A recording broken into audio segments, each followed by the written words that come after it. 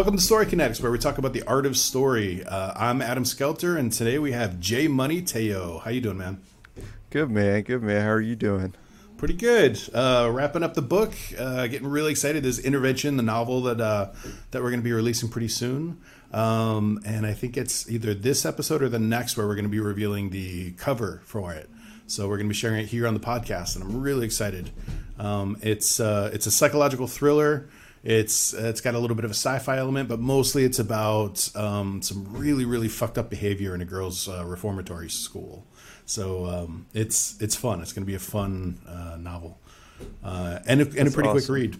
It's about. I actually wrote it intentionally pretty short. I wrote it about 60,000 words, which a lot of the conventional wisdom says. Write a novel. You need to have at least about 80,000 words for it to be a worthwhile novel. Even young adult or YA novels tend to be around 80,000 words.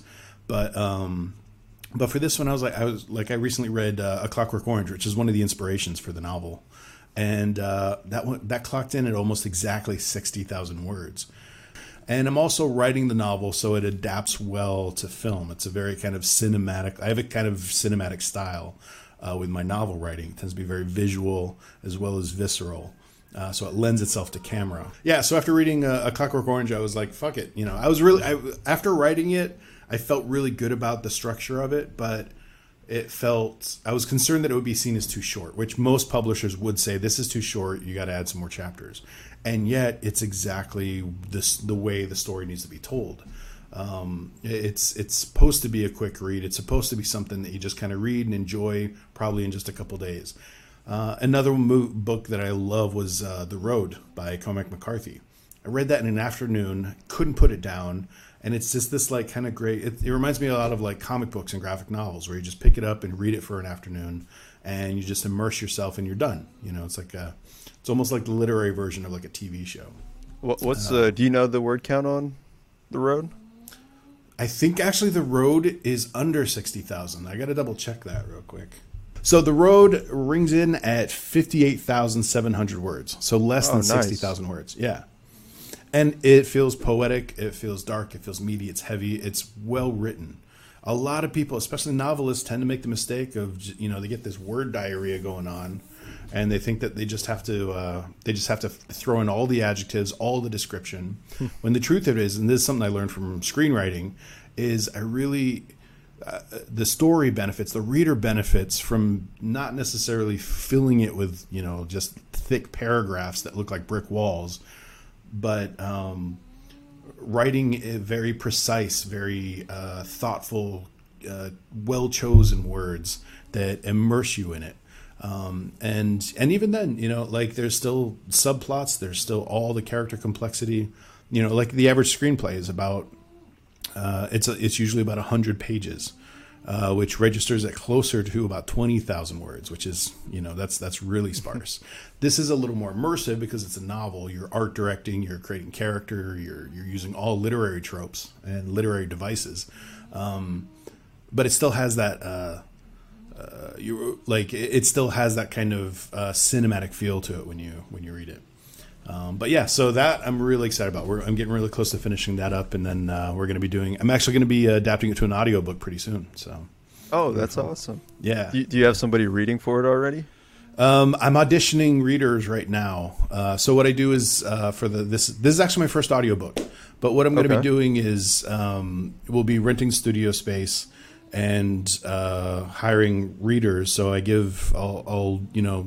I'll cast the readers based on different websites that I check on, and then I'll contact them and give them a chapter to read, and so they do kind of a sample chapter, and then based on that, I'll usually narrow it down to probably about 3, give them some notes, and ask them to do another read of just the first page based on my notes.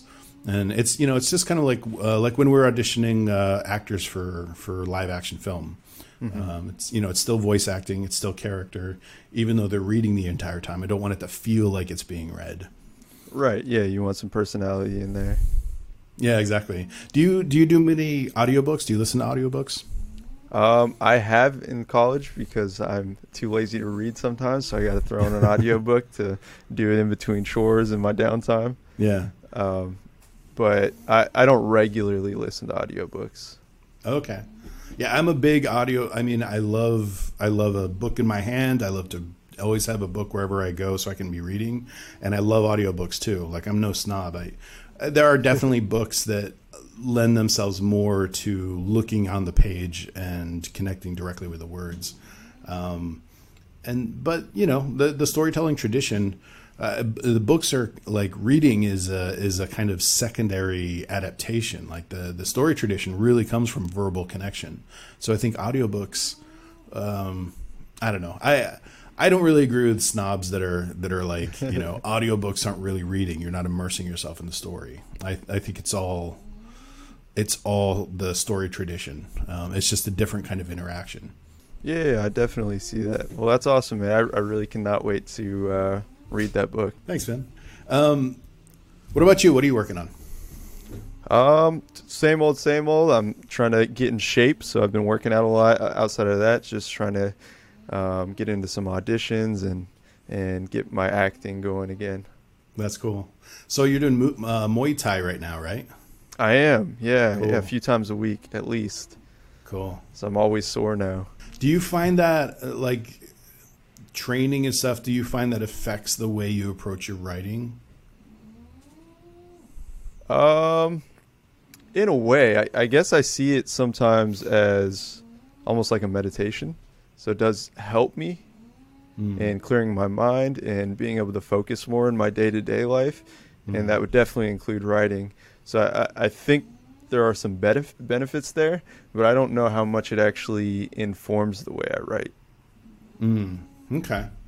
Do you have any like physical practices that you've gone through that has informed the way you write? Definitely. Well, I love hiking. I love walking. I love jogging. After I fucked up my knee last year, it's been really hard to get back to jogging. So I'm trying to kind of build up the kind of strength in my knee and my ankle again. So I've been doing a lot of hiking, a lot of walking. Every time I'm working on a screenplay or a novel, I will usually spend a good 40% of the writing process just walking around the neighborhood, or going to an interesting, like, going to a lake or the beach or something, and just kind of get in my zone. And it's interesting because that is a part of writing. You know, there's that kind of push that says, a lot of people say you got to write every single day. I don't write every day. I don't sit down at the computer and put words on the page every day. Yet I'm constantly meditating, constantly brainstorming ideas, organizing ideas, trying to think of scenes and reordering them. And basically it's kind of like a mental chess in a way. And I'm constantly like in that kind of story mode. But what about you? Do you write every day, or how often do you write? I write at least a couple times a week, but you know, I get writer's block a lot, so I often find myself not writing and trying to fulfill that part of my life in other ways, with just consuming other types of media. So of course I'm always watching movies and TV shows and things that will hopefully help get my creativity going, so that way I can write. But I did want to ask you a question about when you're walking around writing. I'm assuming you mean most of that is kind of like plotting out and going through things in your head, but do you ever use voice memos to kind of like mark down specific lines? Or I'm not much of a voice memo. I do annotate. I write down notes. Okay. Most of the time, like when I'll build a soundtrack for if I'm working on a screenplay or a pilot or a TV show, or if I'm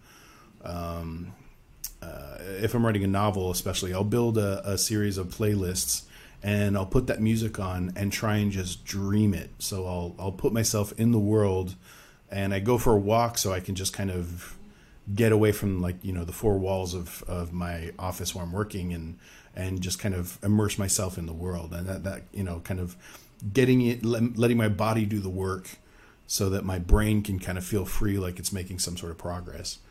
But those moments are definitely important. So I don't do voice notes, but I do, like, when something really hits me, I annotate it. Most of the time, if I find an answer to a question that I have, like, I can't forget it. Like, I'm obsessing it. Like, basically, by the time I finish a novel, I've written it internally probably 40 times all the way through. you know. But That's what about awesome. you? Do you do voice notes or? I never have. I have some friends that are always, doing like voice messages, like where they'll literally send their voice over text and not using their voice to text. You know what I mean? Yeah. Like they'll send a voice memo in place of a text, and they're constantly like leaving themselves voice memos. But I don't like the sound of my voice, so it's hard for me to listen back to that anyways. Yeah, I hate your voice too, so I'm kind of in that camp. No, it took me so long, like even just doing like online videos for YouTube. Like I actually wanted to pay an actor to take my writing, take my scripts, and then put video over it, and then do the editing. Because I was like, I need a voice actor. But then I realized, like, if I'm going to be doing this on a regular basis, I have to learn how to do it. I just had to slowly get over like how weird it is to hear my voice outside my mouth. You know, It takes a while to get comfortable for sure. yeah. So let's jump into the Ask Hole. Look at the asshole! Okay, this week in the Ask Hole, we got a question in the Art of Story group from Janice in Cleveland. She asked, "How do I deal with writer's block?" Jay, what are you mentioned before that you actually struggle quite a bit with writer's block. What's your process for dealing with it? It's a process that I'm still exploring and figuring out. I feel like a lot of people do struggle with writer's block. And for me, it's more just getting out of my own head. So like I was saying earlier, I try to fulfill that part in my day by consuming other forms of media. So reading, watching movies, watching TV shows, all of that kind of helps inform my writing and get my creative juices flowing. So if I'm really stuck, I'll try to watch specific things that maybe inspire the thing that I'm trying to write. Outside of that, trying to meditate on things. I do think, like we were just talking about, exercise and like Muay Thai for me can be a form of meditation to help clear my head. 'Cause I think often when I'm struggling with writer's block, it's more too many thoughts and not really being able to stick to one thing or figure out exactly the direction that I want to go in. And so I just psych myself out and think that I don't really have the right answers. And so I think I just need a little bit of time away from that. And that's why I was saying I try to supplement it with other things. So real quick, let's define writer's block, because I think it is, you kind of addressed that question of like, for you, writer's block is where you have too many solutions and you don't know which one to choose. Mm-hmm. That's Yeah. interesting. That can definitely be it. Also, I mean, sometimes I just go blank and I don't know where anything should be coming from. But also, I think that by having too many solutions and overthinking things, it just completely blocks me off from being able to move forward at all. Yeah. Yeah, there's this one metaphor I thought about, actually, based on my brother, who's brilliant. He always just had this flurry of ideas, and his dilemma always seemed to be trying to find the perfect snowflake in a snowstorm. And, the solution always seemed obvious. Just grab one snowflake, and that's the snowflake you stick with. But that's hard, when you're really creative, when you've really like lubricated the wheels of ideas, it just generates so many ideas, and it's hard to feel like this is the right one for you. It's part of the reason why I spend so much time talking about story structure and that kind of the moral imperative. Like it's something that a lot of people miss out on because it does seem like you can just choose anything. Like when you're coming up with a story, you can just be like, well, a guy shows up with a bomb and blows everything up, ends it. Mm-hmm. But like at the end, okay, major spoilers here. Have you read The Stand by Stephen King? No. No. I guess I shouldn't spoil it. Okay. I love The Stand. It's a great book. 75% of it is fascinating character writing, really interesting concepts. But the ending is a deus ex machina that is very frustrating. It's always bugged me. But a lot of the tension that the story runs on is running on how is it going to resolve itself. And the way it resolves itself has always been frustrating and disappointing to me because the rest of the book is so good. It's so enthralling. But yeah, so the moral imperative, the point of the moral imperative is really when you can tap into why the story is so meaningful. It's the dimension of the moral dimension of the world that you're actually trying to tackle. So because of that, once you have the moral dimension, you start to realize every conflict, every solution to any conflict in some way is informed by the moral imperative.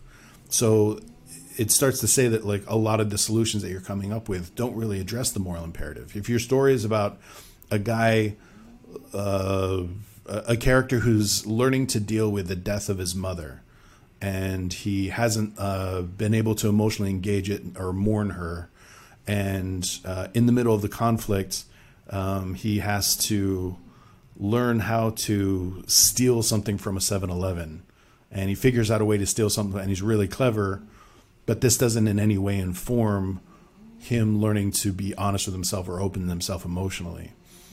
Then you can start to use the moral imperative as kind of a gauge of the value of the way you resolve that conflict. And that's what I think, really great writers do is they tap into that moral imperative, which is really just kind of a compass. It's a kind of literary compass on which we determine how valuable the story is or what the meaning of the story is. That's kind of a weird example. But yeah, we'll get into that a little bit more. The moral imperative is one of the most complex things about storytelling, but I think once you can wrap your brain around it, it becomes a huge compass in determining the value of the story. Do you think that going back to form then is a good way to try to get something out of you? So like, I lost your repeat. Oh, going back to form. What do you mean by that? Like going back to your basics. I would think that your outline and figuring out the moral imperative of your characters is kind of going back to the whole form of writing, and to go back to those basics might help kind of get back into it. Yeah. Looking at the basics, asking the question of like, what does the character want? Why do they want it now? What happens if they don't get it? Scene by scene is definitely going to help you like identify like why you want to prioritize it. But again, a lot of that, it's almost like you need to write a lot and fail before you can really appreciate it. Like when it's really well done. A lot of us read books and we just think like, oh, that's a clever story, I could do that, without really appreciating like how much failure and how many missed, like how many times they've thrown the arrows or shot the arrows at the target and missed, to really appreciate why it works and why it landed on target or not. I'm always missing. That's not true. You got some really good stuff. You got some good execution. Thanks, you got good story sense. Yeah, I appreciate that. For me, see, I don't know if I struggle with writer's block as much personally, because I have like this huge reservoir of ideas, and I'm constantly like working them and generating them. It's pretty rare for me it's rare for me to get stuck on a story. Sometimes I will get stuck, and usually it's me trying to find the emotional value of a conflict. I can sit there and just generate lists of solutions to story problems all day. But a lot of it really is tapping into the ideas. But part of that comes from just constant story obsession. What exactly do you attribute to having that huge reservoir? Like, what have you done, or any advice for people that are trying to build up their reservoir? Yeah, it's a good question. A deeply lonely childhood. No, okay. I'm just kidding. Check. No, I grew up in a large family. Like, I totally recognize the fact that I'm very lucky to have been raised in the family I was. My parents were, my mom is a journalist. My father was both an engineer and a physicist, as well as an artist. So, the story and writing and reading books was a huge part of my family. It was very much a book loving family. Like advice, I think the hardest thing about it is just genuinely tapping into being passionate, like enjoying it. I don't know. I think it's contagious. I think when you're around other people who love it as much as you do, then it gets you excited.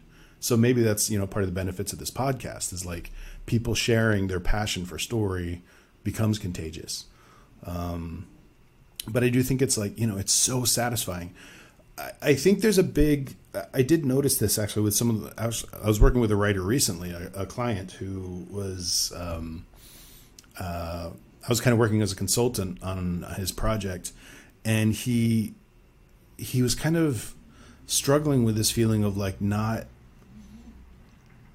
loving the process itself. For him, writing was just this agonizing experience. Now, he wanted to be a director. And he kind of looked at like screenwriting, like he had sold some scripts. He had been hired to work on a TV show. And, so he loved the experience of writing, but I should say he loved the results of writing, but he really struggled with feeling satisfied, with writing itself. Like I heard, did you ever see, The Kitchen? It was about the mafioso wives in Hell's Kitchen in the 70s. No, but you brought it up several times now. So yeah. I want to know where you're going with this. The movie has a lot of problems. The script's got a lot of problems. But I went to go see this Women in Film screening where they interviewed the screenwriter and director. And she said something that kind of surprised me. She said, like, who enjoys writing? Writing is miserable. Writing's horrible. Like, I've never had a good day of writing. And that just made my heart sink. Like, that was like, I do think I won't say in order to be successful, you should love the process. But I think to be a great writer, I think you need to love the process. And part of the process is like really just genuinely loving it. Like when I write a great paragraph or a great description or a great dialogue, I fucking love it. I'm on a high for the rest of the week. And and then when I go back and read it, it just lights me up. And if it doesn't, then it needs more work. To me, that's my ultimate gauge. If I read it and I'm just digging it every single time I read it, then I'm like, okay, this is working. Which, I have to be careful with that because I love my shit. So I start to protect my darlings, and then I start getting, making the wrong moves, which is typical. It's a good reason why you want a good producer or a good editor to work with, because they can rein you in. Like when you start loving all your shit, then you're like, then you start to see where you can improve and where you can develop. But yeah, I do think the first core to overcoming writer's block is genuinely loving the process and really enjoying like the fruits of that. Like I know so many screenwriters or people who call themselves screenwriters or writers and authors who just look at writing as kind of like homework, like a chore. And to me, those are people who have potential, but haven't quite found the pure love of writing. Like it's a very lonely process. It's you and the computer. But to me, it never feels lonely or rarely feels lonely. There are times where I kind of look up and haven't left the apartment in days and I'm just writing and I'm like, wow, my life is empty and meaningless. But I think like when you really just immersed yourself in writing, it feels like you're kind of, I mean, it's kind of like a God high. Like you're just like, you feel connected to something magical. And if I don't feel that, then it feels like work.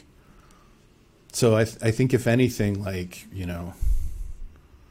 if I could give advice, find people that really let you up. When you open up, like Jack Kerouac does that for me. Kurt Vonnegut does that for me. Ernest Hemingway. Or if I read, actually Lisa Feldman Barrett, she's a neurologist. She's not even she's a writer, but she's not a novelist or storyteller. But the way she writes just has, she wrote How Emotions Are Made. And it's one of my favorite books. I've read it, I think like 5 times all the way through. And I'm obsessed with Lisa Feldman Barrett. She's amazing. But I think, finding those artists that you connect with and light you up and it's kind of like that pull back the slingshot and you just want to like get at the page. You want to get at the keyboard and just start writing. I think if I were to give any advice, like find the passion and that's part of the process. It's part of the discipline. I think that's the case for any type of storytelling. The best storytellers are the people that are really passionate about what they're telling. Yeah. Yeah, I think that's true. Yeah, because if they're not passionate, like, you know, if you don't care, why should I, you know? Right. Exactly. Totally. Yeah. Cool. Okay, so I think that wraps it up for the Ask Cole. That was a really good discussion. Let's jump into Story Bites. Story bites. So we want to get into story bites? God, that was corny. All right. Let's jump into Story Bites. Story bites. So we want to get into story bites? Today for the Story Bites, we're going to talk about plot point 3 in the story diagram and in the prototype, which is the impetus. Okay. Now, we've talked about this in a few other episodes. Actually, we talk about this in every episode. The impetus is what is commonly referred to as the inciting incident or the catalyst or the point of attack. I use the term impetus because it means the beginning or the initiating force that begins the process of anything. And since this is story kinetics, we are interested in the study of movement, what motivates the movement, what causes and inspires the movement. So the impetus is usually the culmination of sequence 1. If we look at the 4-act structure, we've got 8 sequences, and each sequence usually has about 3 plot points in it. Sequence 1 starts with a hook. We introduce the character and the world they navigate. And then it culminates in that impetus. And the impetus is the presentation of the central problem. When we identify the dramatic question, which we've talked about in other episodes, dramatic question is, will they or won't they solve this problem? The impetus is when the problem is presented to them. Now, Joseph Campbell will often talk about the hero rejecting the call. So when the hero receives the call to adventure, that is the impetus. That is what is saying, like, you know, this is your opportunity to go experience a new conflict and go change the world or go change yourself and become the hero that you're capable of being. And they usually go through this process of rejecting the call. It's different depending on the conflict and depending on what the story is. But the impetus is always a presentation of the problem, and usually it's a problem that throws the character's world out of the status quo. So up to this point, when we introduce the character in a screenplay, usually in the first 10 to 15 minutes, we see the character in their normal status quo world, solving the problems that they're used to solving, and we get a sense of their value system. We get a sense of what's important to them, what they care about, what's offensive or disturbing to them. And little by little, we start to see what their normal everyday routine is. When the impetus comes in, it interrupts that routine and threatens to throw everything out of balance. Okay, so that means it's something that the character has to reckon with. Okay, so with the plot, the impetus is the presentation of what becomes the plot. So what I thought we would do is look at some different movies. Hopefully these are we'll find some movies that you've seen before, and I want to just go through and identify the impetus in each movie. Okay, cool. All right, Total Recall with Arnold Schwarzenegger. I still have not seen Total Recall. What? Yeah. Oh, so good, such a classic. Okay, for those of you at home, it's that moment when they try and implant the memories, and they realize that his memory's been washed. And he's been on Mars before, and they try and sweep him under the rug. They just get rid of him. That's the moment where his world is thrown out of balance, and we realize that there's a bigger problem that he has to solve. All right. Avatar. As in James Cameron. The James movie? Cameron Avatar, yeah. Oh, okay. Oh, man, I don't like that movie. I hardly remember it. It's just so Pocahontas in space. Okay. If it's Pocahontas in space... It's when the dude, whatever his name is, Sully. Is it Sully? Yeah. When he like first becomes an avatar. It's not when he becomes the Avatar. Right, and meets whatever her name is. I don't know anybody's It's when he gets accepted into the Na'vi. Oh, okay. Gotcha. Yeah. Gotcha. Because it becomes about him establishing a relationship with the Na'vi. So the central conflict is, can he become a diplomat for the Earthlings to the Na'vi? Okay. All right. Star Wars: A New Hope, the very first one. Oh, what's the impetus in that? Again, it's been a while since I've seen that. Is it Luke being told that he's a Jedi, or like meeting up with? Oh man, everybody's gonna hate me for blanking on this Star Wars knowledge. I promise I've seen that movie like 5 times too. It's when he first starts training with Obi-Wan. You're very close. I'm very close.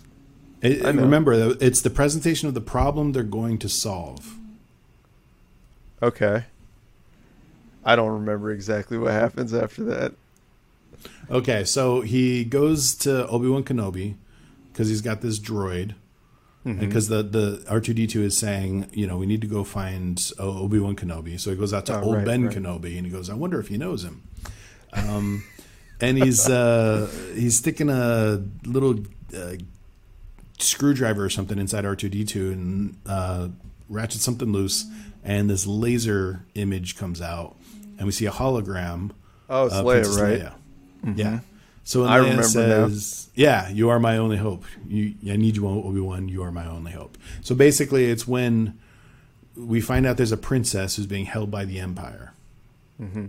So the problem that they're going to solve is, are we going to rescue the Princess Leia? Okay, so that's the impetus. Okay, Jojo Rabbit.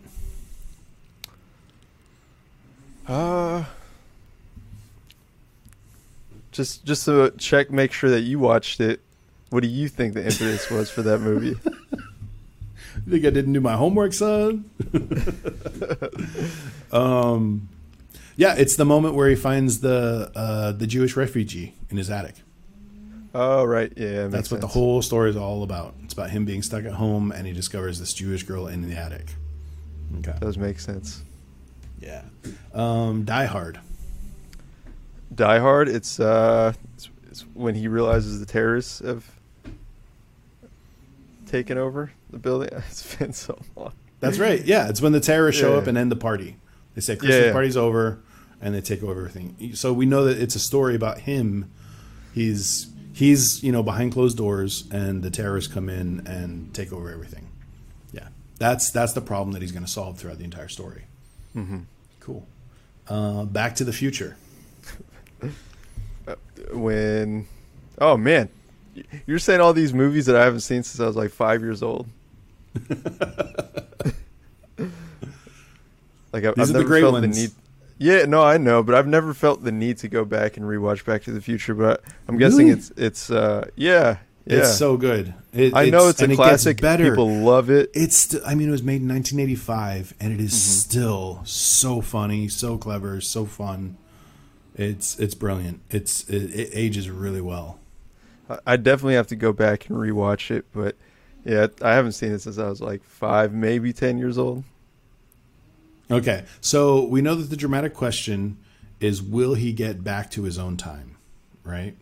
Mm-hmm. So he wants to return to 1985 because he went back to 1965. So it's just when he first... 55. Sorry, he went back to 1955. So is it when he first goes back in time? Is that the impetus for that? Okay. Exactly. The impetus is when his world is thrown out of balance by going back to 1955. Exactly. Cool. And then there's actually other complications that happen along the way that raise the stakes. But the plot of the story is getting back to his own time intact. Okay. That actually has a really unconventional structure because right off the bat, he goes back to 1955. His world is thrown out of balance. He's kind of meandering, trying to figure out where he is, if this is actually time travel. And then he starts to look for Doc.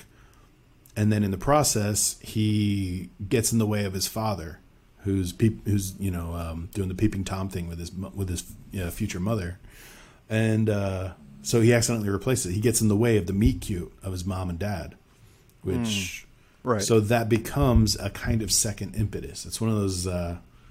It's a really unusual structure, but it works so well. It's really well.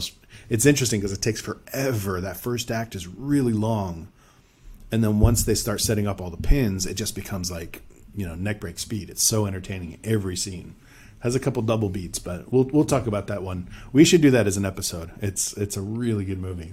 Yeah, give me more reason to go back to it too. Yeah, it's such a good watch, man. All right, Toy Story. Toy Story, yeah. Man, again, I haven't seen the first Toy Story.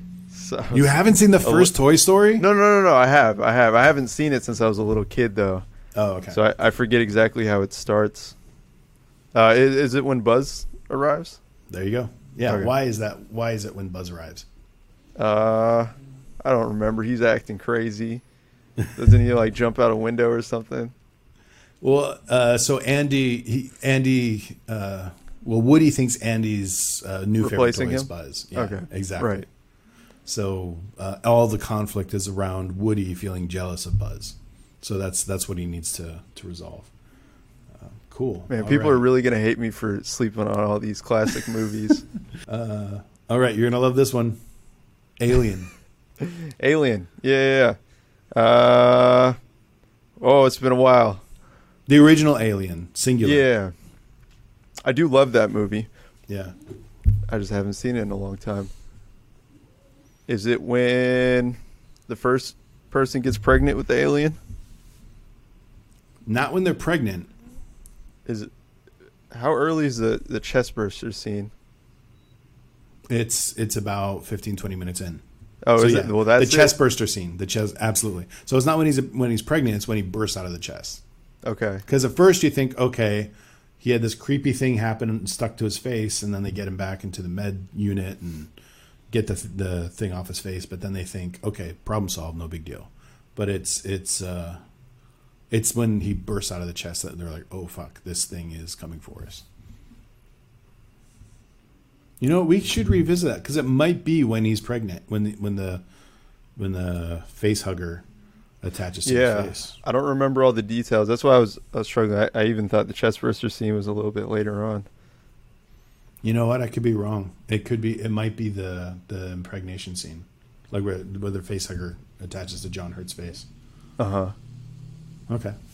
Yeah, maybe we'll go back to that one yeah. one day. All right, Independence Day, the original. Jeff Goldblum, Will Smith. Barking up the wrong tree. I haven't seen that one for sure since I was like 5 years old. Okay. So it's not just when the aliens arrive, but it's when the aliens start destroying shit, when they start blowing shit up, that we're like, oh fuck, these aliens are here this is going to be war. Mm-hmm. That's when we know that this is about an alien war. This isn't, this isn't V or some sort of occupation slow burn. Okay. Shout out to Jeff Goldblum though. God, yes. All right. What are some movies that you know? Name some movies.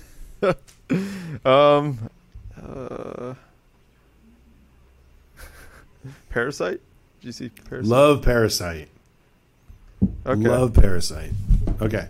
Parasite's good. What is the impetus for Parasite? The impetus is when he finally gets a job at like being a tutor, right? Cool. Yeah. Why is that the impetus? Because that's what starts everything else in the movie, getting his parents' jobs and his whole family and like getting them into that house to begin with. Yeah. And part of that is he's getting a job under false pretenses. Right. It's the fact that they start conning the family that's the real meat of the story. Cool. Okay. So that's the impetus. That's plot point 3. Every story, I would argue, every story needs an impetus. It's the presentation of the problem. I would argue that you don't have a story until you have some sort of conflict that the character is going to face. Now that can be, it can be very understated conflicts that are largely about character exploration, or they can be very practical problem solving. This spy stole this MacGuffin, and are they going to get the MacGuffin back, kind of thing. It's mainly concerned with plotting, and the idea is that the impetus is the concept of the story, but it's also the pretext we use to dive into the psychology of the story of the character. So that's the impetus. All right, so that wraps it up for Story Bites. Story Bites. So, you want to get into Story Bites? Let's jump into Vivisection. You want a vivisection. What movie are we doing for the Vivisection? We are doing Pineapple Express. Pineapple Express. Nice. Why don't you give us a recap on that? Yeah. So Pineapple Express was released in 2008. It was directed by David Gordon Green, written by Seth Rogen and Evan Goldberg, with story credits to Judd Apatow, Seth Rogen, and Evan Goldberg as well. And of course, it is starring Seth Rogen and James Franco. Budget is estimated somewhere between 25 to 27 million. And Pineapple Express is about Dale, played by Seth Rogen, a process server. He witnesses a murder. And then his weed dealer, Saul, played by James Franco, they get caught up in the middle of like a drug war pretty much. Cool. So it's kind of rival gangs. Yeah. They get him way over their head. Nice. Opening sorry, go ahead. Opening weekend, it made 23 million, and its all-time box office is at 102 million. 102 million? It is, yeah. Is that like domestic or international? I think that's total, like for both. Wow, that's really good. It is. Yeah, it was like a really, like it was a surprise hit, I should say. Yeah. Critically, it's a stoner comedy, so it hasn't been that well received. On IMDb, it's at 6.9. Rotten Tomatoes is at 68%. Wow, James Franco really? was nominated for his performance at the Golden Globes, but outside of that, they didn't win too much. Or Seth Rogen wasn't nominated for his performance? No, maybe at The like some Rogen indie awards, vehicle?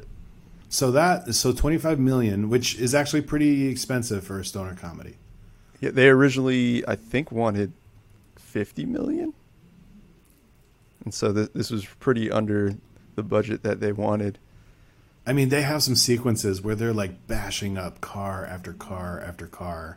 Yeah, And I'm like, that's so expensive. Like that car chase scene that's like right down the middle of like, it looks like Sherman Oaks or something. Oh, Like, yeah. and they're just bashing up. They're just riding over it's And the whole last that set piece. yeah, exactly. The 40-minute action sequence. Exactly. Now, yeah, we'll get into that. Interesting. So, I mean, it paid off, definitely. It definitely paid off for the risk and everything, which is great. Yeah, it did really well. And they Was still it like were a not career changer for any of the talent involved? nothing too major because Seth Rogen had already done Superbad by now, so he was already on his way up. Yeah. And And that Franco kid. yeah, and James Franco was already doing Spider-Man, and I think this was a big thing for him in his comedy career, though, definitely. Yeah, that's a good point. Yeah, we hadn't really seen. I mean, we got to acknowledge the fact that these are all like Apatow's proteges. That Right. they all start off in Freaks and Geeks together, and then I think they built a lot of their rapport and a lot of kind of their brain trust with Apatow, and then of course went on to like become the epitome of like slacker comedy and like Hesher comedy, stoner stuff. Cool. Thanks for that recap. That was really good. All right, let's do our deconstruction. Story structure.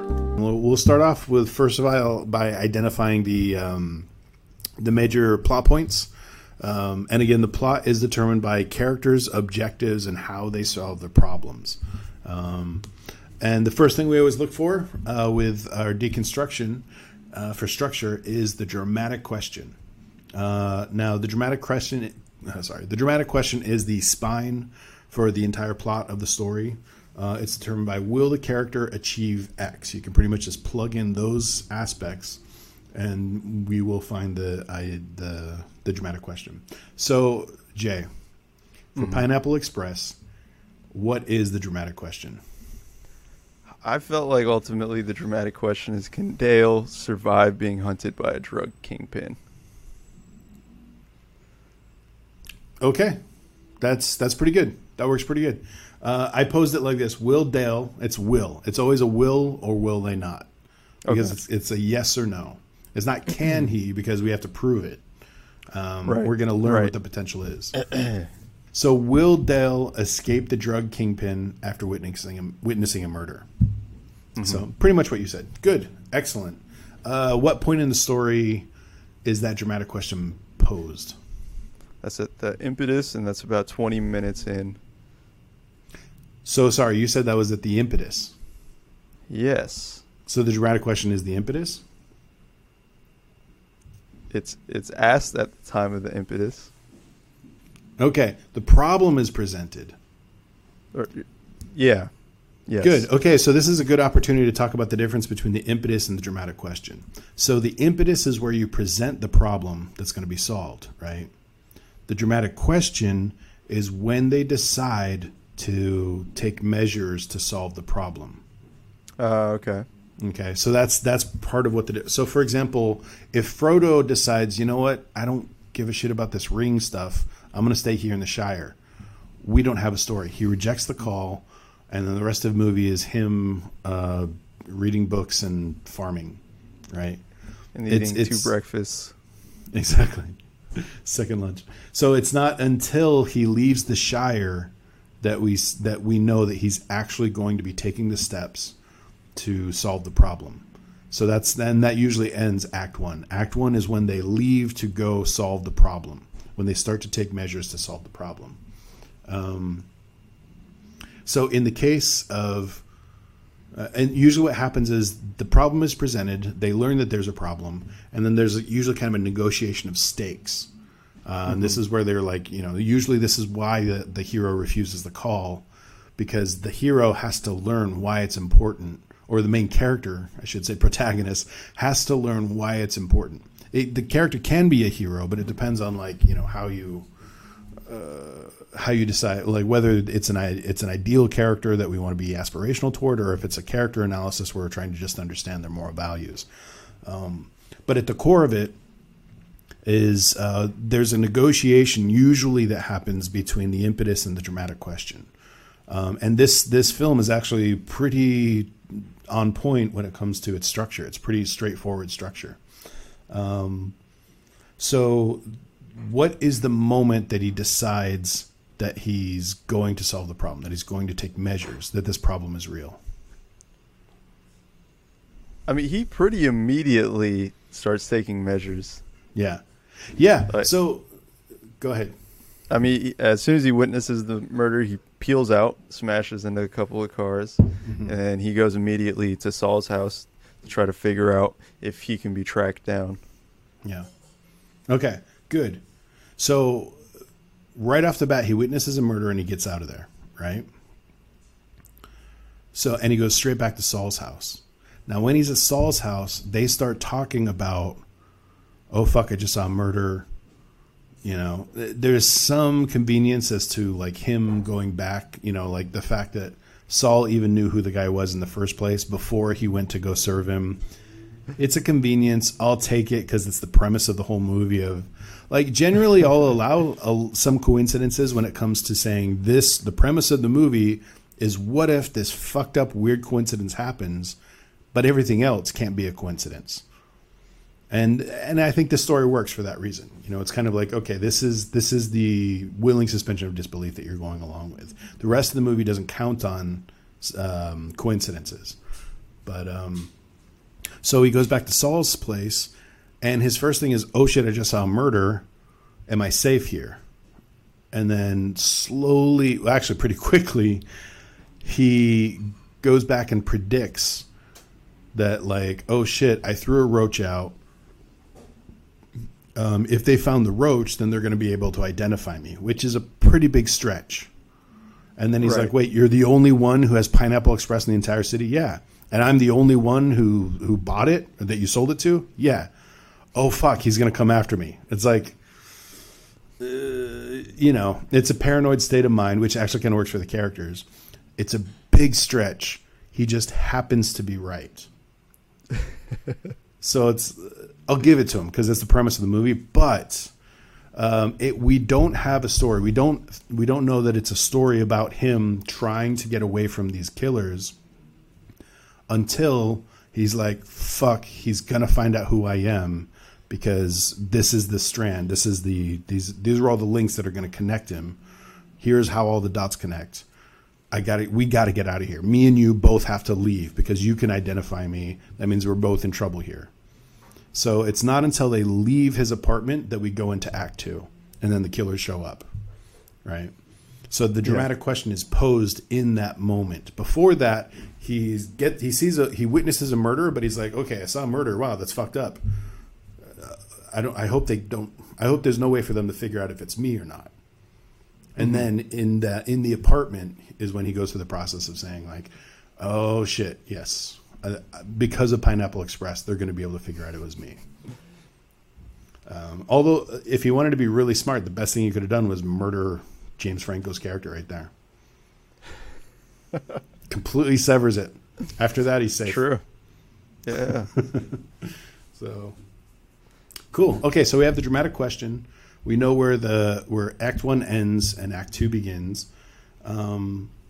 And then we can jump straight to the climax. The answer to the dramatic question is the most heightened emotional payoff. So what is the climax? It's when everybody dies except for Dale, Saul, and somehow Red. I love that so much. I love that he's just like this random stupid, like a doofus Rasputin who he can't be killed. Originally he was supposed to die when he first got shot. Really? But Danny McBride is so fucking funny. Yeah, they loved him too much, so they literally just kept bringing him back to life because they really wanted him in the movie. Yeah, he was supposed to die when he first got shot. So that's interesting because I was looking at the plots, like how. So my big question was at the low point, Seth Rogen discovers that James Franco was abducted. Dale discovers that Saul was abducted, and he decides, I'm going to go to Red's, we're going to ammo up, and we're going to go to the hideout. And the only way he knew about the hideout was because of Red. So if he wasn't part of the plot, how would Seth Rogen find where Saul went? I don't know. That's a great question. Okay. That's interesting. That's interesting. I'm sure they would have found they would have figured out a way, but it's such a great choice. I love Danny McBride in this. He's so fucking funny. Yeah, he's amazing. Yeah. Cool. So specifically, his problem is he going to escape the kingpin? And the answer is yes, by jumping in the dumpster to escape the blast that kills Ted in the El Dorado hideout. Right. So that's at 1 hour 40 minutes, almost on the nose. Cool. So that becomes the spine of the entire story. Will he escape the murder? Yes, he will. And then from there, we start to map out the emotional journey that they go through. So then we go from there, from the dramatic question to the climax to the impetus. And once again, we already know we identified the impetus. What is the impetus for us, real quick? That's when Dale witnesses the murder. Good, exactly. And that's exactly at 21 minutes and 52 seconds. He just sees this random murder. Now, here's my question. Why did Ted murder the Korean drug guy? I don't think they ever fully explained it, but they've definitely had a war brewing before the events of this movie. Yeah, there was tension. But the thing of it is like they knew that Ted killed him. So it's one of those things where it's just kind of like randomly he just witnesses a random gang killing. Right. And, exactly. And he just happens, wrong place, wrong place, right time kind of thing. Which again, that's the concession of the premise. So if you're gonna accept the movie, you have to accept the premise, and the premise is built on a coincidence. Fine, I'll give you that. But the question becomes like, we never get a good justification, because if you look back at Ted's moves, you're like, why are you killing him? Like, he comes to your house, his family knows he's coming to your house, and you shoot him through the head. And when the guy's running away, he runs for the window just so like we can get a clear view. Yeah, it's cinematic. It's cinematic. It just doesn't follow the logic. It's like, what did Ted? The whole time, like later in the story, Ted's talking to Chung, and he says, he loses his temper, and he says, "All right, this is war. This is war." And it's like, you declared war the second you killed his son. Did they for sure know that it was Ted that killed their son? Yes, because Chung specifically says, "Your death will not be in vain," and then it cuts to a photograph of the guy that was shot in the head. Yeah, you're right. So he knows that it was Ted that did it. So it was a long time coming for that war. I guess so, but like you still need the responsibility of like, why would Ted do that in that moment? Was it that he was just going to threaten him? Anyway, so he witnesses a murder. Uh-huh. Go ahead. No, I was just going to say the logic of this movie is that it's paranoid stoners like going on a journey that just feeds into their paranoia. See, and I think that actually would have been cool if they actually did talk about the paranoia. Mm-hmm. But they only had like a couple jokes about them being paranoid and freaking out, but it wasn't. Anyway, we'll go into that. All right, so from there we want to get to, from the impetus, we got the dramatic question, the impetus, the climax. We want to find the midpoint. Now, the midpoint is often where the character feels like they're about to achieve their goal. It's kind of a false climax, and then everything gets a lot more complex and completely flips around. So what is the midpoint for Pineapple Express? I was thinking that the midpoint was when they decide to sell weed to get out of town. Because that's when things start shifting for them. Because they sell weed to some kids, and then that's like immediately after Dale gets arrested. And that ends up leading to them stealing a police car and being chased by the cop who is one of the murderers at the impetus. Yeah, Rosie Perez. Okay, so because it's about disillusionment, usually what happens is the second act is all about them trying to solve the problem in the way that they know best. And then the midpoint hits, and then all of a sudden they realize everything is much more complex, so everything becomes very reactionary. This has a weird structure as far as timing, but it has a conventional kind of up and down emotional arc. I would argue that the midpoint is actually when they go to see Red in his apartment, and Red says, "Yeah, you're my best friends. I totally trust you. Everything's awesome. I'm totally going to solve your problem." And then all of a sudden Red goes for a call, and then Seth is like, "Bullshit. I call bullshit." And then the most hilarious fight scene ever breaks out, and they just destroy this set. like they destroy every room in the set. Yeah, the physical comedy in this movie is amazing, and I think everyone got injured on that set too. Really? Yeah, James Franco got stitches on his forehead. That's why he was wearing that bandana, or not the bandana, the sweatband. Wow. Seth Rogen, I think he broke a finger during that fight. Danny McBride got hurt when he hit him with a bong. Oh, really? Yeah. That wasn't real glass, though, was it? I don't think so, but I think there was water in there, so it had more weight than they planned on.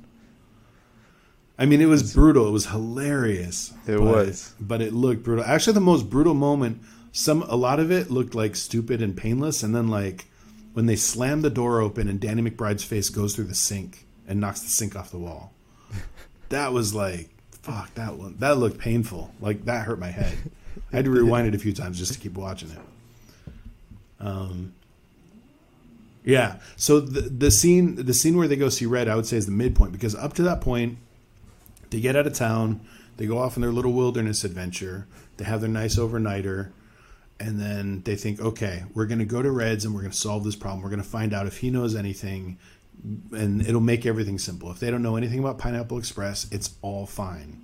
So we'll just go into hiding for a little bit, Then we'll meet up with the one guy we trust, and then once we meet with him, then we can just say, okay, no problem. He talked to Ted. They don't know anything about the killing or about the witness of the killing. Everything's fine. But once when they find out, oh fuck, Red lied to them, and there are killers that are after them, then they have the confirmation for everything. Then they're fucked. After that, it's like just one frantic fuck up after another, which is actually from that point on, they have the fight with Red. They have, they try and sell drugs. What is it? They have the car chase, the breakup, and then Saul gets kidnapped. So everything happens like that. That second and third act actually is pretty short. Like it's only maybe about half an hour with all of that. They build up for a long time. Dramatic question happens right around 26 minutes, and they burn a lot of time on that. And then the midpoint happens right around 43 minutes, where they meet with Red. So there's like a good 20 minutes in there, which is about typical. And then of course the low point. What is the low point? You said that the low point was when Saul is finally kidnapped. They take him in. Yeah, that's kind of the low point of the low point. But when they the actual low point is when. Oh, sorry. Oh, I was gonna say when they break up. Yeah. And they have their fight. Yeah. Why is that the low point? I mean that's when we see Seth Rogen cry. Yeah. And they go their separate ways and everything. It definitely feels like the low point. We get some funny scenes in that where Seth Rogen calls Amber Heard crying. Yeah. Yeah. Where she says that she wants to marry him. He's like, "Oh no, this was a mistake." This is a mistake. I love that because he's so oh man, which we're gonna get into that in just a little bit. But yeah, I love that. I would say the low point is when they split up, and then the culmination of the low point of that scene is when Saul gets kidnapped, and Dale finds out that he's been kidnapped, and he's like, "Okay, I got to change. I'm gonna go save my buddy." And then from there, we want to track the hook and the subplot. So what is the hook? What's the opening scene? It's, what is it, the 50s or something? And they're 30s. testing. It's 37. Oh, it's the 30s. Oh. Yeah. Yeah, that makes sense. This goes that makes way sense. back. Yeah. So it's the 30s, Mm-hmm. and they're testing with Bill Hader Yeah. to see the effects of marijuana, to see whether it should be legal or illegal. Yeah. Cool. So they start off with a spectacle. You don't introduce the characters until after that. And the whole scene is about, them testing marijuana and deciding it's illegal because it's anti-authoritarian. Cool. What about subplots? Well, what kind of subplots do we get? I would say that the only real subplot in the movie is Dale's relationship with his girlfriend. Okay. I would argue that that's not actually a subplot. Why is that? Because it's central to him surviving. Him surviving is also helping his girlfriend survive. So, for example, if she gets murdered and stuff like that, then that's part of the plot. So him trying to solve this problem, that's just one more. It's not. I wouldn't say it's a subplot because it's integral to him surviving the kingpin and outrunning the murderers. So it's direct. I would argue that there is no subplot. Every single scene is them trying to solve how they're going to get away from Ted, how they're going to escape Ted, or how they're going to get Ted to leave him alone. So yeah, I don't think this is a subplot, and I don't think you need it. It's a story about people under frantic circumstances that are very dangerous. Right. So cool. Okay, so that gives us kind of the overall structure, and then we can kind of fill in the scenes around those primary landmarks. Let's dive into character and theme. Now, with this, we always start off looking at the conscious desire, the unconscious drive, the Achilles heel, moral imperative, and theme. Okay, so what is the conscious desire? Well, first of all, we should identify the protagonist. Who is the protagonist in this movie? It's Dale. Yeah? Why is it not Dale and Saul? Great question. I would just say that... Is it a two-hander? It kind of definitely is a buddy but- movie. Yeah, it kind of is, but I would say it's more Dale's story because Yeah, why? he's the one like alone during the impetus, and he's kind of the one that ultimately launches everything. We start off with just him in the early part of the movie too, Yeah. up until right before the impetus. Okay. But Cool. I don't know. What are you thinking? I agree. I think it's Dale's movie. He's the protagonist. He's the primary mover of everything. He's the one that witnesses the murder firsthand. And he's the one that motivates every single scene. We care about Saul. We end up caring about Red. But but the conflict is completely built around Dale. Dale is the driving agent. Okay. So what is Dale's conscious desire for the arc of the entire story? Yeah, so that's him wanting to survive the hitmen sent against him. Good. Exactly. So the conscious desire and the dramatic question are essentially the same thing. And so it's when they pursue an object of desire, and in this case, the object of desire is to survive the kingpin. Okay. So the unconscious drive. This one gets a little interesting because it's the unconscious drive is where we dive into the psychology of the character. This is when we're looking at like what are the values and the motives that motivate the character to make the decisions they're going to make the entire time. And the truth is at first I thought it was actually pretty muddy with this character. Part of it was a lot of the improv because they were going for the funny more so than they were going for the true to the character kind of stuff. Right. But some of the things we can identify about his character is do you know how old he is? I don't. I don't know if they ever said. It was slipped in at the very beginning where he's pretending to be he's calling into radio shows, and he's talking about him being 25 years old and he's dating an 18-year-old high school student. Yeah. So he's 7 years older than his girlfriend. He works as a process server. So he's the guy that issues subpoenas or legal paperwork to surprise people. He wants to be a radio talk show host. He's dating an 18-year-old high school student. And interestingly, he doesn't want to meet her parents. That plays into a lot of his values. And basically, he's pretty happy. He's totally content where he is. His status quo is he's okay with where things are in his life. You know, he gets weed on a regular basis, likes to get stoned every day, and he's good at his job. He's actually very effective as a process server. So his unconscious drive is, I think this is what's great, but it's also very typical of the Apatow movies. They kind of identify like the slacker stoner comedy, which is one of the biggest themes of stoner comedy is this kind of failure to launch. Failure to launch is like basically the bread and butter for Apatow's movies. Almost all of his movies are all about men or boys who never really grew up, and most of the conflicts they're facing are kind of failure to launch conflicts, or that's most of their character arcs. And it's slowly their story about like, hey, basically it's a coming of age for people, for 30-year-olds and then some. So a lot of his unconscious drive, I think, is strongly motivated, ironically, by a superiority complex. He's totally content with where he is. And at the core, or his Achilles heel, now when we look at unconscious drive are the values that drive their decisions, and the Achilles heel is the kind of weakness embedded in the unconscious drive, or the lesson they're going to learn.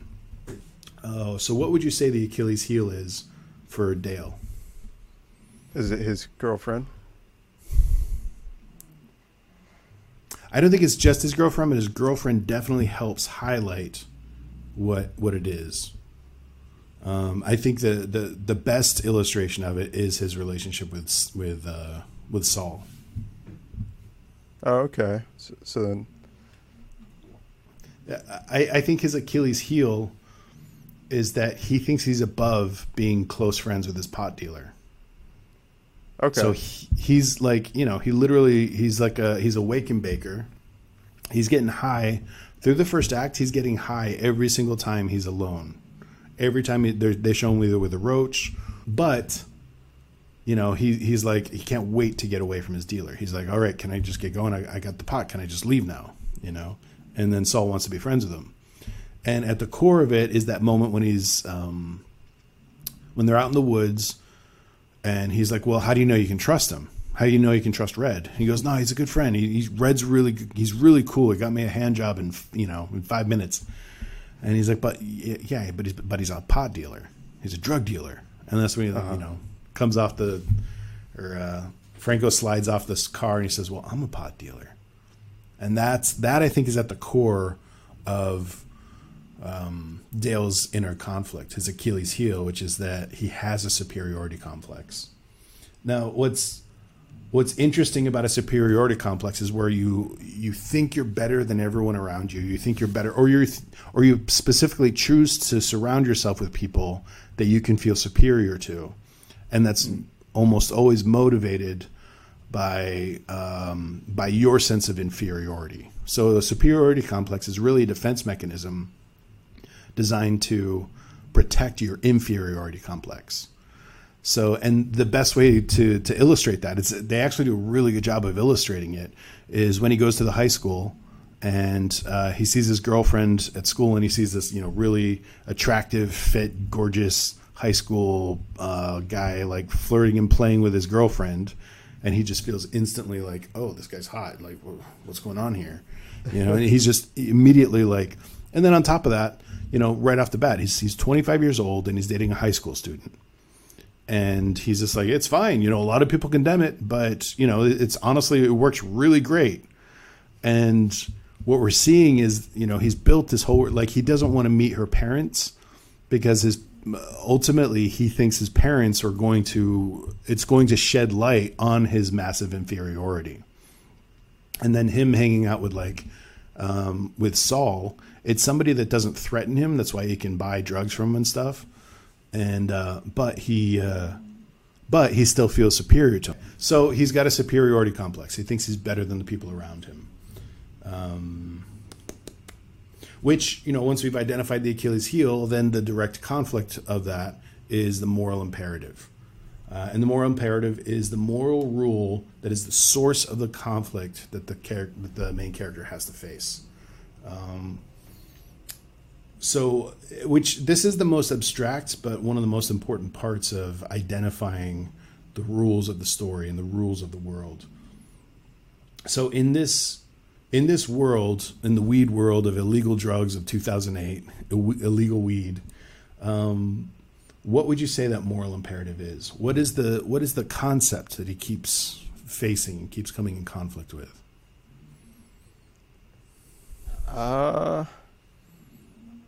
I'm not really sure on this one. It's interesting because honestly, I think it's a little muddy. At the core, they're going back to like an Apatow staple, something that we see in Superbad as well. And that's this whole idea of like the man boy or the failure to launch, which is basically like, you got to depend on your friends.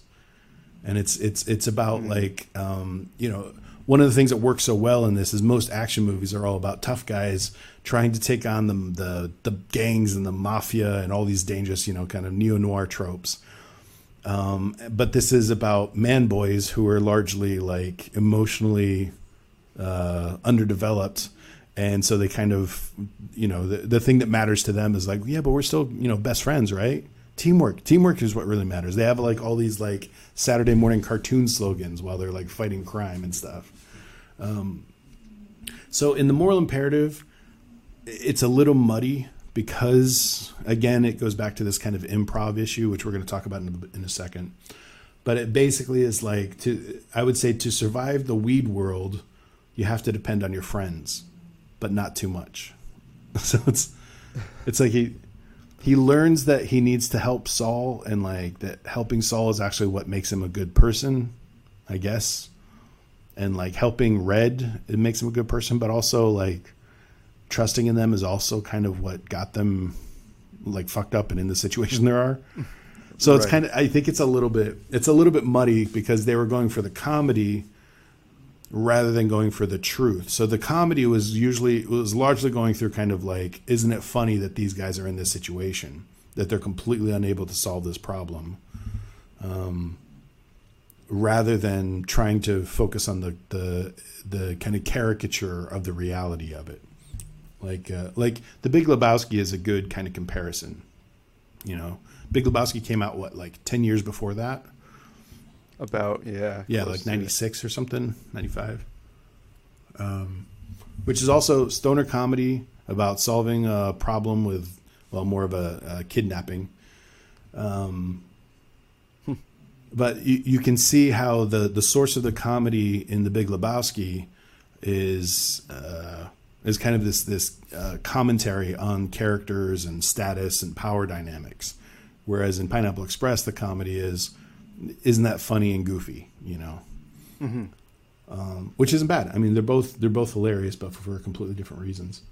For sure. So from that, the theme, the moral proposition of the rules of the given sphere, what would you say the theme is, the central theme, based on the conscious desire or unconscious drive, Achilles heel, and moral imperative? What's the takeaway lesson from this movie? Friendship is important. Friendship is important. I might state it like this. Don't put your dicks in your buddy's mouth just because they fall asleep first. I mean, you can't say it any better than that, can you? Yeah. I mean, the more I think about that. But yes, I think that's a great lesson to have learned after watching Pineapple Express. Right. So I do think like the theme is a little bit muddy. This is probably why critics are like, this. You know, I was actually having this discussion with a friend of mine where he's like, well, is it really cinema? You know, it's not really cinema. It's a movie, but it's not really like a film. You know, and I'm like, I think everything's a movie. Everything's art. You know, pornography is art. It's just, it depends. Like, we judge it based on its merits. And the merits, honestly, I determine the merits of the quality of art is how effective it is at immersing you in that world. If you believe in the world, you care about it, and the stakes powerfully affect your value system. And in that sense, you know, there's a lot of porn that's more effective than a lot of commercial movies because it's more immersive. I don't know if I should say that. It's true. Whatever. Fuck it. But yeah, I do think that Pineapple Express is really successful in its immersion. You think so? I mean, it's a hilarious movie that really sucks you into that world. Yeah. And has you concerned for the lives of these characters. Oh, that's interesting. Okay. We'll talk about that in a little bit in the plot hole. But I want to talk about, like, first, since we kind of got a sense of the structure, we got a sense of the character and the theme, which is a little bit muddy. I want to talk a little bit about what this movie is really about. Now, we do need to mention that weed is legal in California. It became legal in 2016. But at the time of this movie, it was completely illegal, unless you had some sort of... medically it was legal. This movie starts off with a scene from 1937 with Bill Hader, and it pretends to be a scientific study on the effects of weed. Right? Mm-hmm. And it's hilarious. Bill Hader is so fucking funny. He's just smoking out, and they're just... and then it's him making fun of the general. And at the very end, he starts shitting on him, and then the general, like, loses his shit. And he's like, that's it. It's illegal. Now, anybody who knows anything about the history of weed, you know that is not anywhere close to what the reality is. Like, the real reason why weed was made illegal was because it became a pretext for incarcerating minorities, specifically black minorities. So they would use lots of propaganda to try and make weed. There were lots of stories in the news that was trying to convince people that weed made you, like, horny and crazy, and they started blaming rapes and stuff like that on weed. And that became part of the campaign, so they used that as a pretext to arrest minorities who had no money or resources to be able to fight the incarceration. So basically, weed and drug laws became a pretext to get to make slavery legal again through incarceration. Which I don't know if that was back in 2008. I don't think I knew that much about it. It was I probably learned more about like the history of drugs and drug laws after 2008. I was a little bit ignorant to a lot of that stuff. But what's interesting is, Pineapple Express, the first time I saw it, I was like, I didn't really question it. So the thing I think about that is,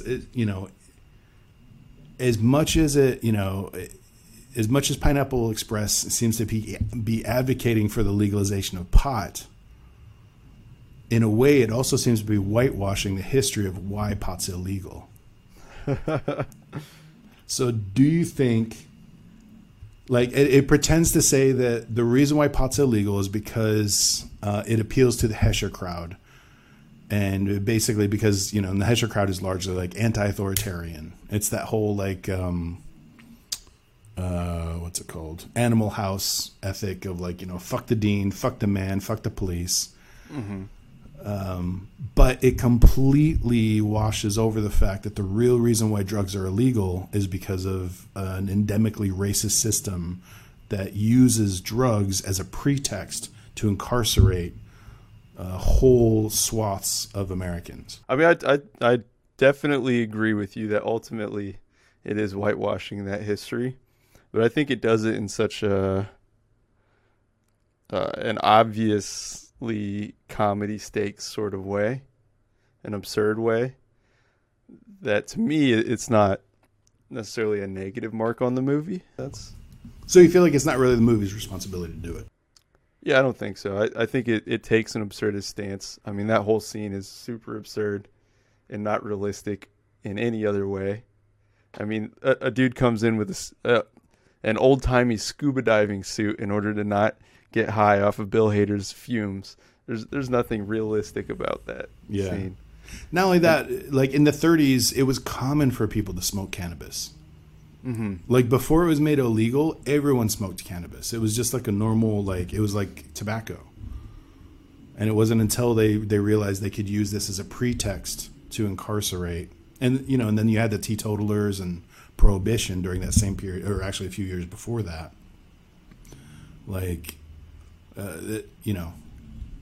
But in your mind, this movie doesn't have any responsibility to address the fact that the real reason why drugs were made illegal the way they were wasn't because of a health crisis, but because of racists' fear-mongering. I don't think this movie specifically has a responsibility for that, especially in the way that it presented that information. But I think it's great that we're talking about it as we're reviewing and discussing a movie about weed in the U.S. So I think it's important for us to discuss it, but I don't think it's necessarily the responsibility of a movie like that. Okay, that's fair. That's a fair point. Yeah. Do you think it is? I don't know. See, because it's comedy, I think comedy needs to explore whatever it wants. Right. I think it needs to be offensive and profane and silly and absurd and all that shit. That's why comedy is so important, is because it's kind of the canary in the coal mine. If we can't laugh at anything, then we know that we're in a tyranny. That's the best measure of whether we're in some sort of tyrannical system, if we can't just laugh at something and feel safe about laughing. So you don't think that Pineapple Express is Apatow's attempt to whitewash the whole history of drug laws in America? I don't think so. I think it's just an absurdist comedy. Yeah, I actually agree with you. And the reason why I agree with you is largely because of the writing and the inconsistency in the theme. Which, let's jump into the plot holes now. Or let's jump into Shut Your Plot Hole. Shut your plot hole! Okay, so Shut Your Plot Hole is where we shift from analysis to try and understand what the movie is, what the structure is, and kind of move into more of a mindset of criticism in an attempt to learn from it what we can and identify maybe where some of its weaknesses are to improve our own art. So do you have any major plot holes that you identified? Honestly, no. I'm sure there's a ton in this movie. Like you're saying, there's a lot of improvised scenes. And so I know there's things that they did not plan out, but I didn't go into this movie trying to fully dissect it like that. Of course, I was trying to be conscious of a lot of the major plot points and like act breaks in the movie. But having said that, I think that at the end of the day, this movie is like, it's just a comedy. It's hilarious. And I didn't deconstruct it too much, at least not like we do for the other movies that we've gone over. But I'd love to hear some of your plot holes. Okay. I got to say, the truth of it is, I went through looking for plot holes, and it's solid. It's actually... Oh, really? Yeah. There's plausible motivation for every single scene. Like, at first I was like... So he shows up at Red's, and he says, Red, we got to go save Saul. And then the very next scene, they just show up at the hideout. And I was like, wait a minute, how'd they know where the hideout was? And then I went back, and earlier, Red is bragging to them. He's like, oh, they got this awesome hideout. It's really dope. And it's like really, it's underground. And it's all fucking huge. And I'm like, oh, so Red knows where the hideout is. So it makes total sense for him to go to Red and be like, we need to go save Saul. And then the funniest thing ever is after that huge like gear up scene, Danny McBride shows up and they arrive at the hideout and he's just like, I can't do this. I'm infected. I feel sick. I feel like shit. I'm sorry, man. I gotta go. And he's like, no, don't leave. I love that. He's like, no, don't leave. Well, fuck you. Please come back. So good. I love Danny McBride so much in this movie. He's amazing. He's hilarious. But honestly, I didn't see every single choice they made were solid choices. Like, they were reasonable choices, and most of the choices they made were emphasizing like, let's just get Seth Rogen and James Franco together and Danny McBride and see what kind of shit they come up with. And you Right. can, from that fight scene alone, you're like, okay, they're just fucking around and having fun. Exactly. But so as far as criticism, I would say I don't see any plot holes. I mean, you could say, well, Danny McBride gets shot in the stomach, then he gets shot in the heart, and then he gets shot 3 more times, then he gets blown up, and he's still walking. Like, I love that. It's so funny. It's such a great weird idea. And like the fact that it's like he's just too funny. You want to put him in every scene. Why would you not? If you had Danny McBride, you want to put him in every movie or every single scene. He's so fucking funny. That's exactly why they kept him on. I do think that there's not so much plot holes, but I think the big issue that I have with this is that it's largely a lot of missed opportunities. It's largely about the way they executed the movie. Now, I can't help but like compare like The Big Lebowski, The Spy Who Knew Too Little, and then like, or even Dazed and Confused and stuff like that. Those are all movies that are like, or Midnight Run. That's another classic. Like, they're on the run. It's a contained short period of time where everything's like really tense, 48 hours. And it fits with those kind of classic like LA adventure tropes. By the way, do you know, where was the set? Where was the set? Yeah, where was the movie set? Can you tell me from memory?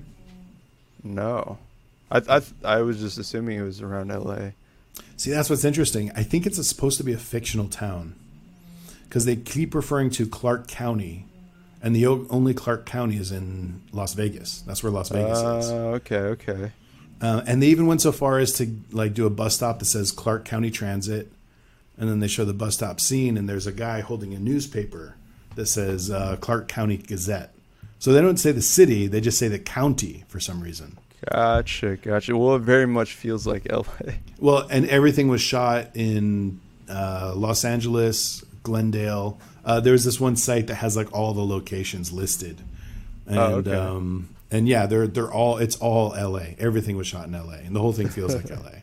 Like, even when they're out in the wilderness and stuff, that's pretty much up at that Disney Ranch up in Santa Clarita. Okay, that's awesome. Yeah, so.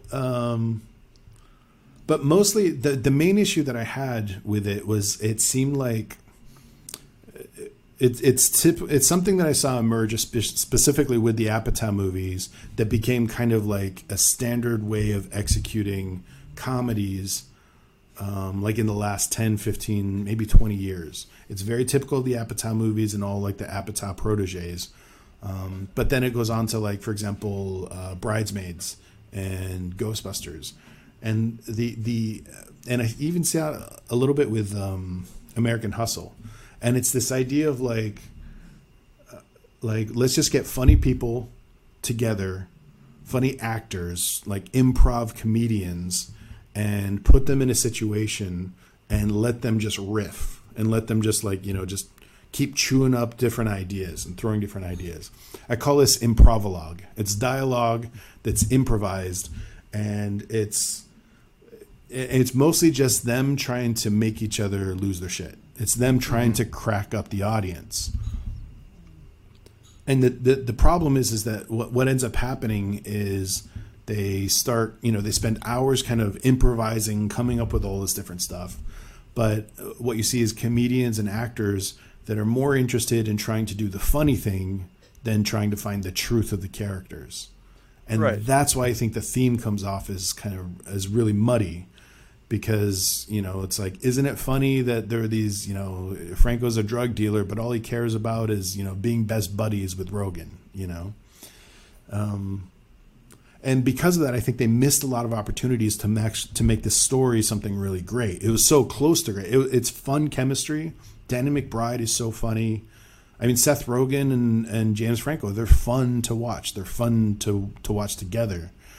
And, James Franco is super charming. He reminds me of a really good friend of mine. That's like, I love hanging out with him.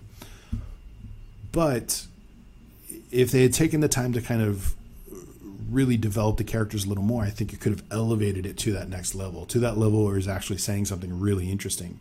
Like, The Big Lebowski has so many different layers. It works on just like the buddy comedy level. And then it's also, but every single line has so much insight and reveals so much and has so much layers to it. And so because of that, I saw this as largely as like a great story, great talent, a huge budget for a stoner comedy that was largely missed opportunities. Like, for example, let's get specific. So some of the things they chose to spend time on was like the forest freakout scene. They're in the woods. And then they start, they're getting high, and all of a sudden they start getting paranoid. Like, what if they can hear us through the? See, the problem is every single one of their problems that they're solving, the way they're solving it, actually works. Like, yeah, they were being traced on the phone, and they were being chased, and so everything they're doing is actually clear thinking. And what would have been funny is if they had ratcheted up that a little bit further. Instead, it was kind of like, yeah, a rational person would think this. Yeah, get rid of the phone. They're probably tracking it. It's the cops. It's logical thinking. Like a great comparison would be something like Jack Black and Kyle Glass. Okay, so like Tenacious D, like some of their videos and stuff, and some of the short films that they would do, where it's like they just take it so far that like I want to see like how fucked up you can be and still try and get away from this kingpin. Like that's the premise of the movie. But I feel like they kind of fell short when it came to like really pushing into like that paranoid state and how ridiculous and absurd it can be, because they didn't seem that high, and they didn't seem like they were able to solve all their problems. They were able to respond to the conflicts they were supposed to, except for that moment where they're in the woods and he's like, I hear something, and they run in different directions and then hit a tree and hit a rock. And it's like, it's slapsticky, but it's like, isn't that funny? It's cute. But I think it could have been hilarious. Like they could have taken it to the next level just by exploring that. And then a plot point: the car dies in the woods, and they hitchhike back through the woods, and then they hike through the woods, and then eventually hitchhike on a boat.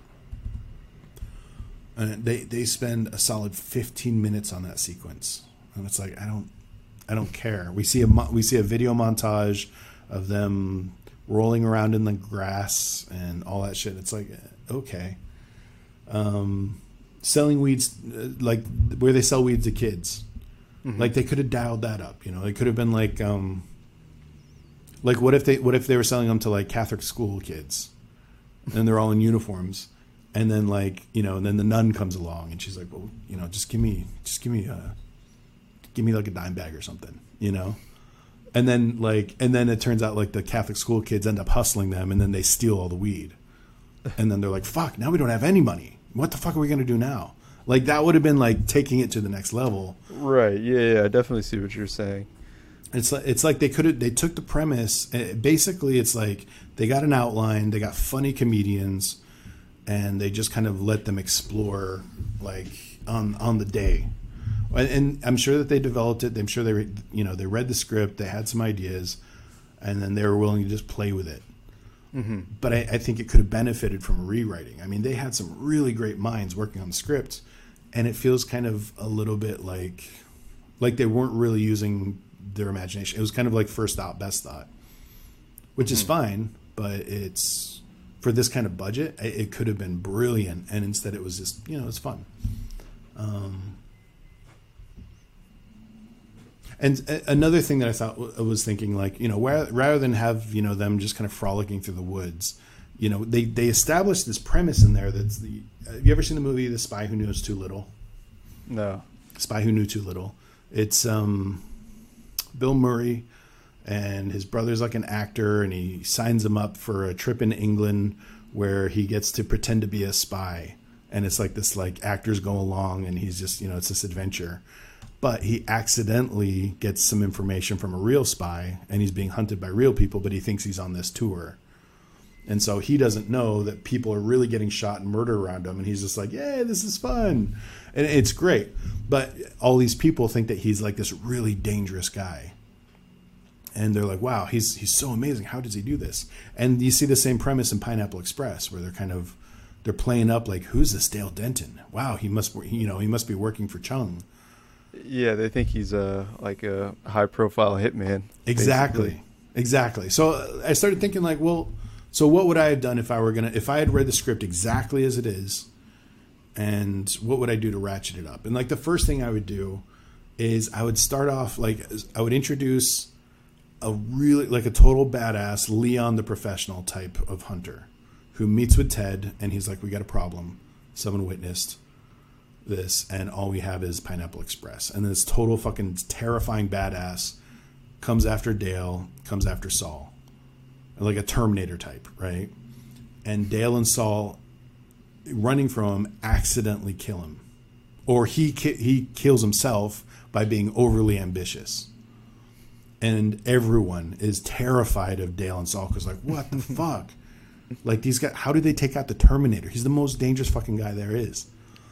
And then from there, then all of a sudden Chung's gang would be like, well, fuck, who's this Dale Denton guy? You took out Ted's most dangerous guy.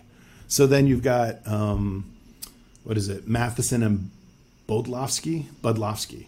It's Craig Robinson and Kevin Kerrigan, the two guys that were near chasing him. So these guys show up, and they're like, well, we're not the best, but, you know, they want to prove themselves to Ted. So then they're sent after him.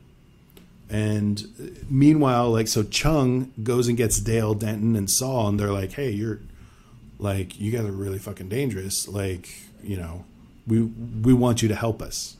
You know, almost kind of like a Miller's Crossing type thing. But it would be escalating it, and it would be kind of building this whole thing. So then the whole, like, the gang war would feel less tacked on, and it would feel like Dale and Saul are the driving force behind the escalation. And that would motivate the whole scene. Like that scene where Ted is screaming at Chung, and he's like, this is war. And he just starts pouting like a baby. And then he hangs up, and literally Rosie Perez is like, why'd you do that? You made us look so fucking weak. Why would you do that? And it's a good question. Why would he do that? He lost his temper? Like, it's not. Right. Whereas if they think Dale Denton is this high profile, dangerous, mysterious figure, and everybody's trying to figure out who he is, and it's really just fucking Seth Rogen and James Franco fucking up. They just keep fucking up because they're so fucking high that's what causes all the problems. Then all of a sudden the movie feels like it's talking about something interesting. It's escalating it, and it makes the comedy even better because it's like everybody thinks they're these terrifying guys, and they're just like, I don't know what the fuck I'm doing here. Like the comedy, their useless comedy is so fucking funny. But I think that it would have benefited if they'd kind of amped it up. And then one other thing is like that Craig Robinson and Kevin Corrigan thing. Like, it was funny. They're great characters. I love Craig Robinson, but like that was a great opportunity to kind of be an exaggerated reflection of what Saul and Dale are going through. You know, if you give one of them an exaggerated superiority complex and you give the other person kind of a clingy or just a desire to, like, you know, a big brother kind of feeling where he's like, I just want to hang out with my big brother. You exaggerate that and they become kind of a reflection of Dale and Saul. Then all of a sudden you get then it follows the theme a little bit stronger. But because you have a bunch of actors who are just trying to be funny in the moment, you have all these conflicts that aren't really saying anything about the themes or the character or the unconscious drive. And you get some gags, which gags are fine. But when you can elevate the gags to actually saying something interesting about the world or about these characters, then I think you're actually saying something, you know, then it becomes something that's, you know, that's worth rewatching and really diving for larger meaning. Which, you know, not every movie needs to be that. This is just, you know, it's a fun Hesher 48 hours movie. But I think that they had so many opportunities to elevate it. And I think because they're depending on this whole like improvisational storytelling, they're largely like the scene where Craig Robinson walks into the dining room and he goes, it's the food's still hot, and he hovers his hands over and stinks them in. Yeah, it's like, I mean, it's funny if you're high. It's hilarious if you're high. It is really funny. Is it really funny though? I think it's hilarious. Yeah. Why is he doing that? I don't know. I don't care, but it's weird and it's gross and it's hilarious. He's literally holding a gun. He has to put the gun down. Sticks his hand in the macaroni and cheese, and it's okay. I mean, it's like it's him being funny. I think it's Craig Robinson being like, they told me to be funny. All right, I'm just going to go for it. It's like it's an unusual choice. No. I mean, I think your criticism of Pineapple Express is right on, and totally. I totally understand it and where you're coming from.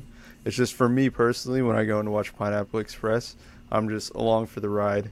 And I know I'm not about to watch the Coen brothers masterfully direct. Yeah. You know? Okay. Fair point.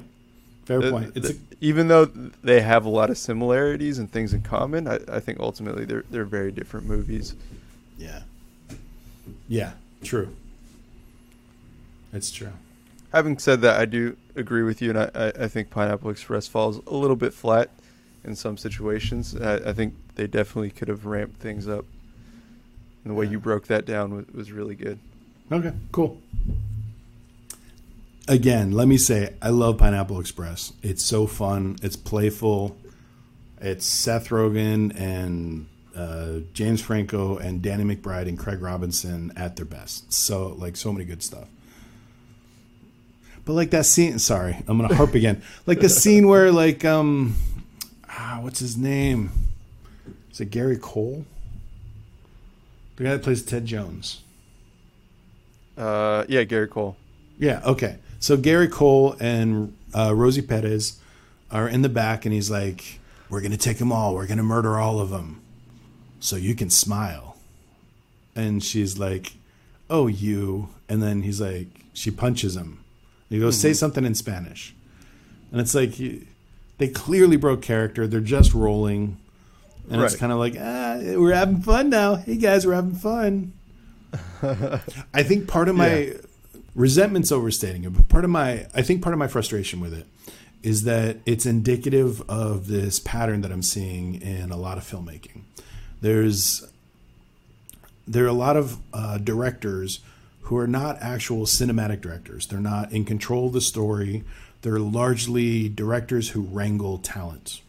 And their job is to be diplomatic and encouraging to huge egos, which is great. It's a skill unto itself. And really great directors can handle that as well as manage the story. But in a lot of storytelling now, you're seeing this kind of division in labor where the director of cinematography is the one who's concerned with the cinematic storytelling. And the director is actually somebody who is their only job is to make the celebrity feel reassured in the character choices they're making. And because of that, you're seeing like filmmakers that don't even know what a lens does or what kind of lens is on the camera. And again, all of us have a lot to learn. All of us have a lot of growth, and we all have lots of opportunities to grow in the craft. But we're seeing that it's part of the reason why we're seeing kind of really bland storytelling now. It's not cinematic storytelling. Like you look at someone like Edgar Wright or Tarantino.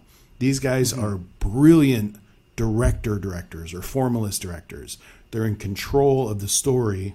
They understand the character and the psychology of the character, and they know how to use the form of cinematic storytelling to really make us feel, to immerse us in the world of that story. And it's interesting, and it's very difficult to do that, but it's part of the reason why I have a lot of respect for the great filmmakers, because they understand that the directing isn't just. It's not just, letting the celebrities play and then you feel good and everybody goes home. It's about telling a story that has real craft, real dimension, and all of you are kind of collaborating together to bring about that story. Those are the directors that I really respect. Anyway, I'll get off my fucking high horse now. What the fuck do I know? I don't know. It's still a good movie. It made a lot of money. $25 million turned into $100 million. It made a lot of rich people much richer and a lot of famous people much more famous. So we can all celebrate that. There's to credit your point, there's definitely way better movies out there. But this is a hilarious movie that I think does what it set out to do. Yeah, no question. Basically just make people laugh. No question. Something I found interesting is Pineapple Express was not a strain of weed before this movie. And that Seth Rogen, when he wrote it with, what's his name? Sorry, Evan Goldberg. Yeah. Seth Rogen said that if after this movie, if Pineapple Express becomes like a real weed that people buy, then it will have been a success. And to that point, it was a huge success because Pineapple Express is now like one of the most popular strains of marijuana. Really? It is, yeah. So it's named after the movie, not the other way around. Yeah. So this was basically a $25 million campaign to advertise a strain of weed. Exactly. It's a commercial. It's a commercial. Okay. 2-hour-long commercial. Something else I found interesting. Wait, real quick. Is it what kind of weed is it? I think it's a indica, but like an indica hybrid. Yeah, it should have been like a sativa. That's like a. I could be wrong. Like high THC, so like makes them paranoid. But indicas could have really high THC as well. Yeah, that's true. Now you got me curious. Okay, yeah, it is actually a sativa or a hybrid that's sativa leaning. Okay, gotcha. Something else I found really interesting actually is that the roles of Dale and Saul were reversed originally. So James Franco was going to play Dale. And I guess it was James Franco that had the idea to switch the roles. And Seth Rogen didn't care that much, so he said okay, and that's what happened. Wow, really? Yeah. I mean, I love the choice. Out, yeah. I love James Franco as Saul. I love him as Saul. It makes complete sense how it ended up working out. I kind of want to see that though. I want to see them shoot a scene the other way around. But I mean, I guess I could see the type, like, I mean, James Franco with a high school girlfriend. It would look really bad now. It would look really bad now. I mean, it's still, I mean, but that's the point of the movie is he learns like, oh fuck, I need to grow the fuck up. I need to stop dating girls that are far too young for me. Okay, so the last thing I found interesting is looking back at the movie. I'm pretty sure the facility from the beginning of the movie in 1937 is the same facility that they're growing weed in at the end of the movie. You even see that diving suit at the end of the movie. Yeah. Down in that bunker. I totally assumed that. Was that a surprise for you, or? Yeah, it was a little bit of a surprise for me. It's Okay. something I didn't pick up on until this time. Why do you watching think they did that? it. Budget. So I do think so. To me, the big giveaway is when the general walks out on that platform and there's no railings around it, and then later when James Franco climbs down there and he walks along the platform, and there's no railings and there's just all that cush down below. Then I was like, immediately, like the first time I saw the movie, I was like, oh, okay, we're bringing it back to the original, to the beginning of the movie. And so what I thought was interesting is, like, why make Rosie Perez a police officer, like a uniformed police officer? And I do think that was speaking to something that was largely talking about how, they even mentioned that one of the guys was an ex-CIA agent. And what they're saying is that, that drugs were used by the authority to infiltrate certain, it used to be conspiracy theory. Now it's confirmed. The CIA used to feed drugs into communities of like minority communities and communities of lower economic status, so they could use that as a way to kind of destroy the community from inside and feed the justice system, feed the prisons. All right, that wraps up our vivisection for Pineapple Express. You want a vivisection. Next week's movie, we're going to be doing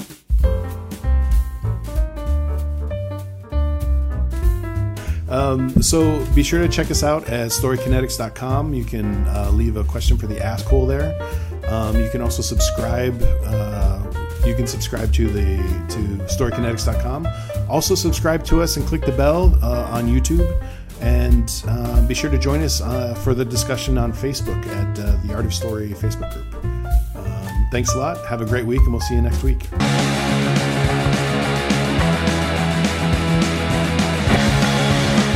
I got a gun. Can I be a cop? No,